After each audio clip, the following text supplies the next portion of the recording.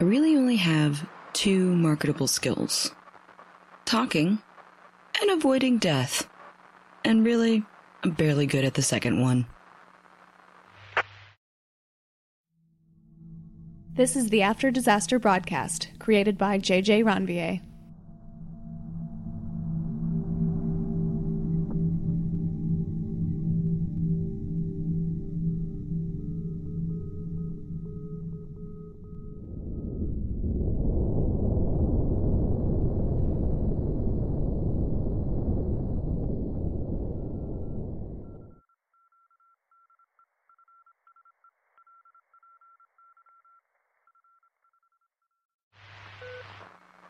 Location update?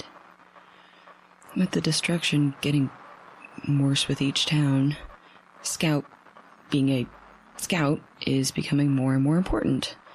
So of course, right now I am completely catastrophizing because Scout is taking a while to get back to us. And by a while, I mean normally she walkies us if she sees a squirrel that's too far away to catch. I mean, she can get distracted, but there can't be anything of much interest besides the fact this town's got a name meant for a marijuana capital. And though it's probably more of a meth garage capital, those probably don't exist anymore, but they do tend to explode and... Right, oh god, I hope... Where is she? Scout, do you read me? Right, I have to say it right or you don't answer. Scout, do you read me? Over. I have it on the right channel, right? Scout, over. Okay, Scout, I'm trying not to panic, but I'm hoping you dropped it, or you dropped dead into a ditch, or something. Scout! What happened? Update. The damn batteries in her walkie died. I didn't notice because mine hadn't died, but, I mean, oh my god, I started catastrophizing so fast. I felt, oh my god, I just felt so anxious, and anyway, enough about me. I'm fine. Let's talk about the town that we went into. We had to go into town because our other spare batteries were in the camcorder, and they decided to pee acid and die. This town, though, it's one of those off-the-highway nothing towns, and it's always a bad sign when there are more churches than grocery stores on a single block. Who needs food when you've got the 0-calorie body of Christ to eat? But even this town, even this place, it looks like the Morse 2 men made a pit stop. I'm fine. It looks like this town had one pharmacy and one gas station to get snacks in, and they just straight up burned them both down. I guess I'll just eat a church then. Ji-hoon was able to tell that the burns were only a few days old. I don't want to know how she knows that.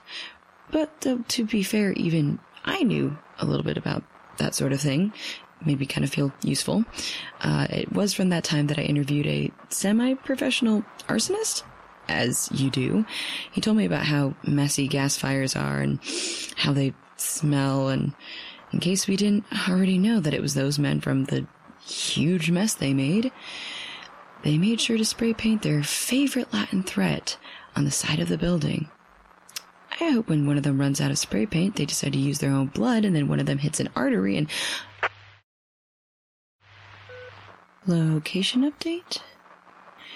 There are 3, count them, 3, you can't see my hands, count on your own hands, 3 things in this town that were not burnt.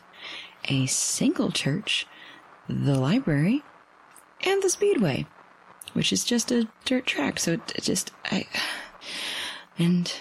well, I'll give you 4 guesses, I guess, whose nerd butt is excited about the library. It's Elliot. Scout wants to go try and hotwire a race car to pull the cart. Elliot wants to find an alternative to batteries by researching in the library, and I want to smash those men's heads. I'm fine. Anyway, out of those options, Ji-hoon was the tiebreaker, and I think she picked the library because it was the safest option. I could see Scout trying to hook up one of the car batteries to a walkie-talkie to make it work.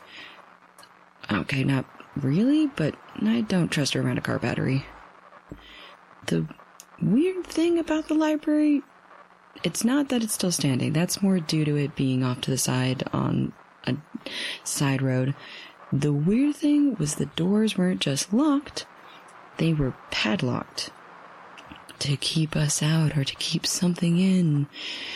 Either way, the part of me that's been awokened, nudged, viciously poked by the college town and all the other spooky places made me go, nope, nuh-uh, and then part of Jihoon said, let's punch a window and crawl inside and find a side door. She's watched horror movies like And so I followed her inside, not because I blindly follow her anywhere, but because I followed the others who that's not much better, Varg. Well, unitas omnius est. I mean, okay. The other thing, though, is I do make fun of Elliot for wanting to go to all the libraries, but I'm starting to get it. It is really nice to be in a place that doesn't smell like ash and more like old books. And this is one of the first times in a really long time we've even taken a few moments to relax, and I'm already starting to feel how good it feels. And we've already given up on looking for books about battery making and are already looking to books that we really care about. Though June didn't find it funny when I very sincerely gave her a book on paper airplanes. If you can't get the real ones, anyway, I'm pretty amused by which books everyone goes for. G rejected my suggestion and said went for an anthology of best 100 horror movies. I, of course, went for a book on embalming. Though Elliot was sweet and tried to give me a book on ham radios, which was like, I already got this. I learned it very much the hard way. But anyway, Scout is, well, complaining that none of the erotica book covers have men with beards. Because, the important... Anyway. And Elliot's looking at a book for knitting patterns. And I peeked over their shoulder, and they are either going to make a very large eye patch or a pair of underwear? I mean, does that... Anyway, everyone will grab whatever they want. We've already been here a couple of hours already, and while it's nice to relax, we really need to go find some batteries, and it's starting to rain ash again. He used to be an ominous sign of the end times. Now it's just annoying. I guess all omens just become a nuisance with time. Personal update? Since I'm on patrol right now, I'm kind of bored. So this is the end of the first full day of Elliot traveling with us for more than a few blocks. And I've started to notice something, that there's two distinct versions of Elliot. Elliot that is a little bit shy, only jumping in conversations occasionally, or that one time at the emergency, or I guess when they get asked something directly, but still. Otherwise, they're just quietly knitting while walking or sitting with us, not really sleeping with us, sleeping near us, no one's sleeping together, that's a good thing. Anyway, by the end of today, their filters and them have been a little bit worn down, and Tired Elliot has told me everything. From details about what their first period was like, flow rate per minute and everything, to an intricate plot breakdown of the last fantasy novel they read. Surprised, though, it wasn't just a fan fiction. Scout thinks it's hilarious and has been egging them on. G, though, well, she gets less and less talkative the more worn down she is. I mean, it's pretty clear she's an introvert. I wanted to tell poor Elliot not to take it personally, and they'll eventually figure it out or give up or whatever comes first. Shart, did I just hear a car of some sort? I did just hear a vehicle. It's one of them and their four-wheelers, or oh god, one of them and just went and hot-wired one of the go-karts from the speedway and came back for us. And you know what? Bring it. Let's put this mallet to use. I haven't gotten... Oh. I just looked out the window and it's a woman. Fuck, she's stopping here. I have to wake the others. Well, wow, okay, these women are way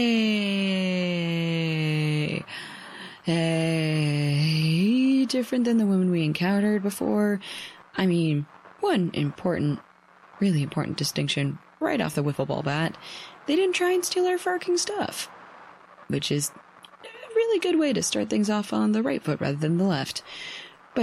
But for the scale of quality of human interactions we've had so far, the worst, second worst being the Mothers Against Sharing, this one ranks not even second best for sure. Okay, I'm really beating around the pubic hair. And that sounded better in my head. Alright. Either way, I'm avoiding talking about what happened when the woman in the hot-wired go-kart went back to her camp. She stopped by the library after seeing me in the window, at first out of curiosity, and then when I got the others, kept talking to us for business purposes. Seriously business. Just wanted to know if we wanted to come back with her to camp to see if there was anything to trade. She was still understandably wary of the stranger who could rob us. So the woman weirdly casually was like, "It's 4-on-1. If I try anything, I'm at a disadvantage." Weird, but it worked well enough for us to let her go get some stuff and come back. Though we really should have had some idea that this wasn't a normal business trip just from her telling us her name. It was Foxy. Not a description, even if an accurate one. Just her name. But as someone who generally won't tell people what Joe is short for, even when they ask, I didn't want to ask the always rude question of, okay, but what is your real name? But we still didn't question it when she drove off to bring back some trade items, big quotation marks here, in retrospect. Instead, she brought back several other women with interesting names like Candy and Brandy and Vermouth.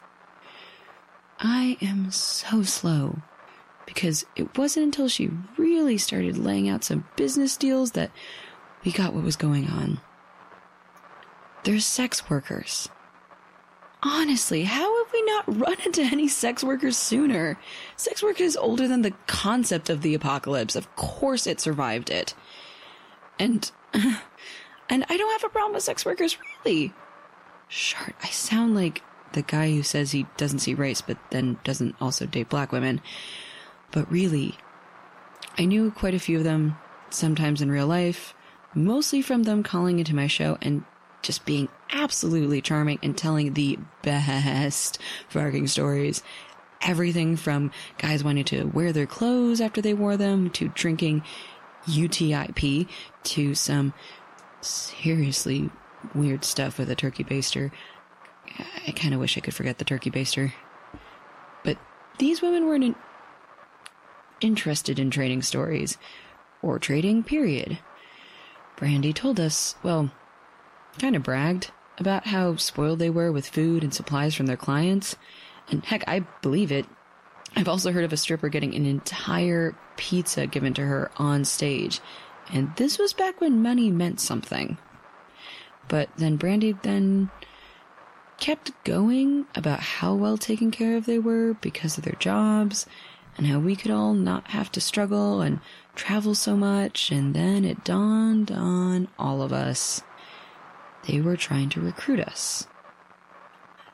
I'm still grappling with how I feel about it. I mean, they weren't rude. They were less pushy than a guy trying to sell you a gym membership, though I guess every single person is. Everyone else, well, they didn't hide how they felt. Scout was speechless, the most quiet I have ever seen her. Elliot was flattered. I think genuinely flattered, because I think I saw them blush a little bit before giving some excuse about lockjaw or their pelvic floor or something. June, though, she said no so harshly, I think she was trying to give them rug burn of the soul. Kendi looked understandably taken aback, and Foxy straight up said, "You don't have to be rude." They all left in a bit of a hurry because Jihoon kept glaring at them the whole way. I guess when I really, really think about it, I am flattered. It does make me feel kind of sexy. And I also did have a caller once say I'd make a great phone sex operator, which was sweet, but it's too... not the 90s. But I do feel weird about someone assuming I would be down for that sort of work. I mean, I feel that way about any sort of work, but it's just sort of, like, weird in the way that when you go out to eat and your date orders for you rather than asking what you want, you know? That's sort of... Oh, Jihoon, what's... Okay, location update. We're not staying the night in the library again. We're staying with the sex workers. And we really, really don't deserve their kindness. 'Cause, found out why Jihoon was so mad. It wasn't at the sex workers. That was a bit of a mask or a put-off, I guess. She came by to me while I was being by, but also when I was broadcasting, and told me that she was worried about them being forced into it. Well, she used the word pimp, which is more than outdated, but I knew what she meant. So she was asking me to come with her to camp and see how to get them out, and I should have known better. Actually, I do know better. I know that most sex workers aren't looking to get rescued from their jobs. But I was caught up in being flattered that Jihoon picked me over the others, and then I found out that actually she had asked Scout, who wanted to guard the stuff, and Elliot had wanted to sleep, so I was actually the last choice.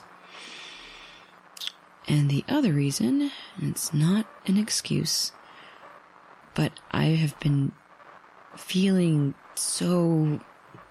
and I felt like I could find a direction or to just do something, and so I followed Jihoon to where she figured out where the camp was, and oh god, I really need to stop following women just whenever they ask me to. Though that was a problem before the apocalypse.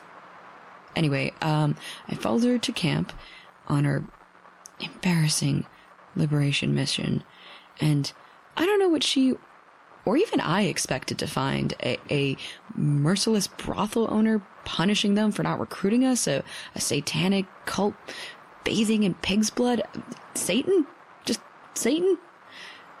But what we found was a bunch of women hanging out in a campsite.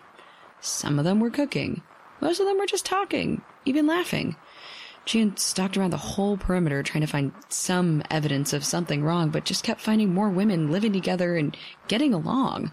Like I said, way different than those suburban moms.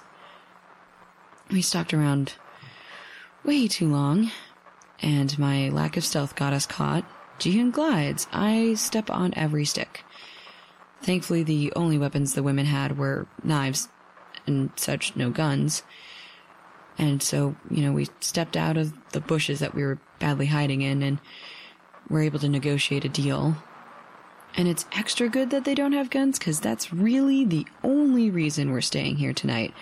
Our guns, both the bullety kind and the flex muscly kind. Okay, I'm clearly not the muscle here, but either way, in exchange for a nice meal and a place to sleep, we're going to help them patrol the campsite for a while they wait for some clients to come in. Jihoon, though, still seems a bit uncomfortable, so I'm starting to think it probably wasn't... Oh, Fark. Yeah, that's that's their siren. Rather than a horn, they play a sexy saxophone melody. Anyway, I think that means the clients are here already.